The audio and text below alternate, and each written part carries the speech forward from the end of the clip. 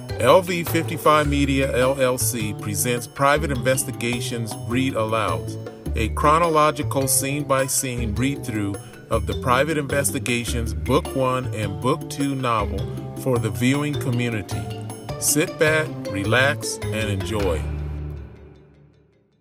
A man sitting in a lounge chair in the living room grasps his iced beverage drink glass from the end table and takes a sip. He picks up his cell phone, dials a number, and waits while gazing out the window. "It's me, Blaine. Did your client make his final decision on which of the girls he's interested in?"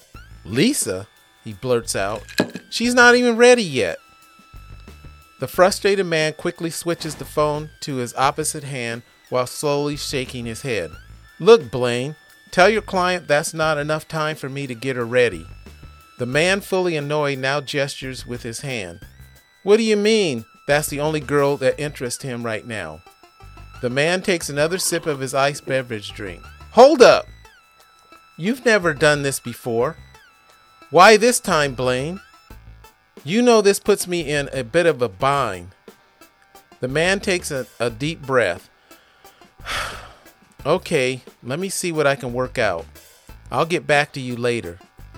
The man ends his call, takes a much longer sip of his drink, then punches several more digits on his phone and places another call. "Hey, it's me. If you'd agree to do me a favor, I'll show you some tricks to get back at Jonathan and that chick who clowned you at the coffee shop. I'll call you later." He ends the call, places his phone down on the table, picks up his iced beverage drink again, and takes a long sip.